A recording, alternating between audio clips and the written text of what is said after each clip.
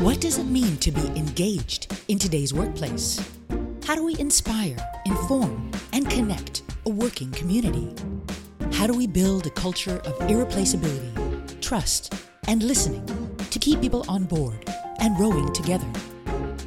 Welcome to Post-COVID Leadership Advice. This series is all about building a workplace culture where people feel heard, supported, informed, and connected. This is a roadmap for leaders at any level, at any organization. Nonboarding. What is nonboarding? This is the absence of onboarding. So remember when you started your job, it could have been before COVID when you entered into an office and you were taken up by your colleagues and you had a wonderful introduction day and you went from lunch to a nice coffee meeting to a bit of training. Well, after COVID, all of that kind of disappeared, even as we return to work. We are given a bit of online training to do, and then we're kind of expected to figure it out and sink or swim. And this is actually the biggest indicator for how long you stay at a company, is how much time was spent during your onboarding, how much time your manager took to get you up to speed on processes, introduce you to people, build your network, and so on. So non-boarding is something that we really want to try to avoid. So when you onboard in a new company, there is a lot you need to know right away. You need to know who is doing what, you need to know the hierarchy, you need to have an understanding of stakeholders, and when this isn't mapped out for you in a visual way, then you have to kind of feel your way around in the dark. You have to build these maps of people in your head. And one of the best tools to start out with is an actual visual map that a manager draws up for its new onboarder to get an understanding from who is doing what, who you turn to for help. And this is very practical in terms of who does IT, who you call when you can't log in, to kind of more fuzzy, harder to define things like who is the best person to talk to who has real understanding of the history of the company, who has a little bit of institutional knowledge. Where are files found? Where can you find the newest training modules? How do you sign up for training? How do you get involved in mentoring programs, either as a mentor or a mentee? How do you get in touch with groups, special interest groups like diversity clubs or women's groups or anything, any number of things that you can find in your social realm? And then how do these platforms work? So what do you use for scheduling? How do you book a meeting room? How do you set up a group call? How do you plan an event? How do you reserve rooms? All of these things are part of the institutional knowledge, and not all companies have them written down. So that's why onboarding is a real track. Now, this is mapped just like the way an employee experience is mapped. When a person first comes in, they usually fall into one of a few personas. So you have the internal hire, who leads a little bit less onboarding work as such. You have the external hire, who will need to know everything about what the company stands for and what it's doing.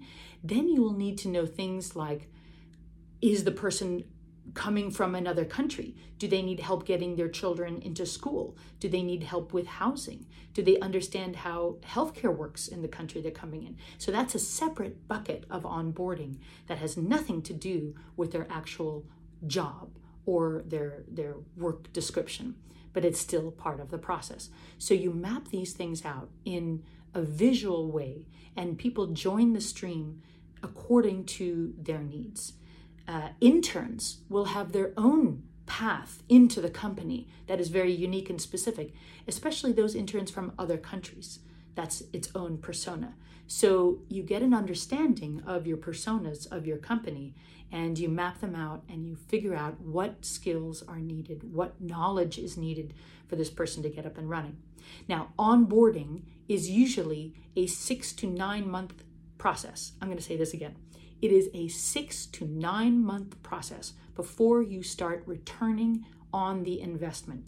That is for anyone. We're talking about a mid-level manager all the way up and down the chain, but this is a metric that's specifically used for mid-level managers. 6 to 9 months to get worked into a company, to build up your network, to really understand how the heck this place works and what I'm doing here and what I'm going to do, in the next couple of years, and how I work with certain people. What are the cultural boundaries, let's say, what is okay, what is not okay. It takes time, and there is no shortcut. So managers who don't put the time aside, and this is a 6 to 9 month process before you can expect somebody to be fully up and running and flying, invest the time. Because if you don't, the person will leave, and you will have a whole lot more time getting this person replaced by someone new. You have to deal with the entire administration of out-processing and acquisition of new talent and onboarding all over again. So get it right the first time. Also, this is something about company values. How you bring somebody into the company when it matters is really determinant for their loyalty over the long term. And they are better able to onboard in their own right their new hires.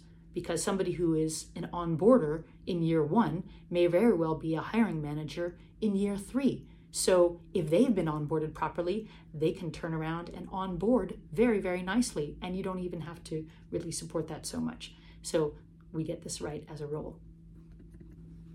So when we talk about onboarding in the dark, it has this kind of cultural excitement to it, like hazing does when you apply to join a sorority or fraternity. You go through this really rigorous process where you're lost and confused and oftentimes in emotional pain, maybe even physical pain. We don't know. Let's hope not, but can be. And you sort of go through this horrible process. And once you get out the other end, you kind of join this sort of elite club of non-boarders. And, well, we made it through, so you can too, kind of thing. Let's drop that way of thinking, because that is, first of all, fairly toxic, because it tells you that the company is not really interested in your experience as you join and is not investing in you from day 0. And by the way, it's not even day 0, it's day -5. You start onboarding 5 days before you join a company. You start reaching out to people long before they join in a digital way. So if they're not investing in you already from day 1 or day 0 or day -5, what does that tell you about how they're going to care about your future career? What does that tell you about how they are valuing your experience as an employee? So this is the message that we are sending when we non-board. So we do this at our own risk. So there are a few other basic tips. First of all, a buddy. Assign a buddy. This is really important. One person who is close to the person in terms of their team, proximity, in terms of their actual, what they're doing. But this person guides the onboarder in through the process and can answer the random questions. This person should not be your manager. This person should be just, let's say, a friend. And you can ask this, but you can feel safer on this person. You might not feel comfortable asking your manager the same questions 5 times, which, by the way, is normal. When you're onboarding, you often have to ask the same question 5 or maybe 10 times. And the manager may or may not have the patience for this, but your buddy will. So assign a buddy. And this person is with you for the entire 6 to 9 month period. And this person will help you out with acronyms. Which usually with most companies is like a list of 850 words that people just throw around. Oftentimes, a lot of people don't even understand what they mean, but they use them anyway. So this is really important, a buddy. A buddy is somebody who sits with the onboarder maybe once a week, maybe often in the beginning, maybe every day. And then as the person is finding their sea legs, this can lessen to about, once a week, once a month, if necessary, depending on the person's experience. Celebrate. Make sure the onboarder is valued from the start and celebrate it. Hey, we're really happy you came. Here's some stuff. Here's some company merch. Here's a t-shirt. Here's a mug, which you can reuse. And this really feels good, whether it's shipped to the person before they join physically or whether they just get a little bundle of stuff when they arrive, and it doesn't have to be a bottle of champagne. It can be something tiny. It doesn't matter what it is. It's just a thing, a present that you give to the person when they arrive. And I don't just mean their laptop and their phone, because this is what they need to do their jobs. A working laptop, let's just be clear about that. So give the person something and tell them that you are happy to have them on board. It's amazing how often this tiny little detail is missed, but it's really important. Let's also get social. So invite them for lunch. Invite them for a team gathering. Go for a coffee with them. Make sure that they feel like they're part of the team from the beginning. And this often involves food. There's nothing like food to drive engagement. The other thing that's very important is to protect. We need to protect the onboarder. That means shelter them from the incoming maelstrom, which is a general normal company state of mind, which is this pepper spray of work that has to be done. Shield them from this. Give them one small thing to do to start out with, usually a volunteer project. Hey, why don't you organize the company meeting next time with some muffins, something small, and make sure that they are given assignments when they can handle them. So a typical onboarder will start off with about 90% of their time in school and 10% of their time doing actual work. Then as their time moves on, that is going to switch to 50-50 maybe. So they'll be training and learning about the company 50% of the time and actually doing work 50% of the time. The most effective way, and we take advantage of an onboarder's willingness to please. Onboarders really want to do a good job. They want to do as much work and show their value as quickly as possible. This might not be the case if you've been with a company 2-3 years. You're probably a little bit bored by then. So you're not like eager to please. But the onboarder really wants to do a great job and show their value first. This is the perfect time to implement a ticketing system, which means when the person is ready to take on more work, they ask for it and you give it to them. Listen.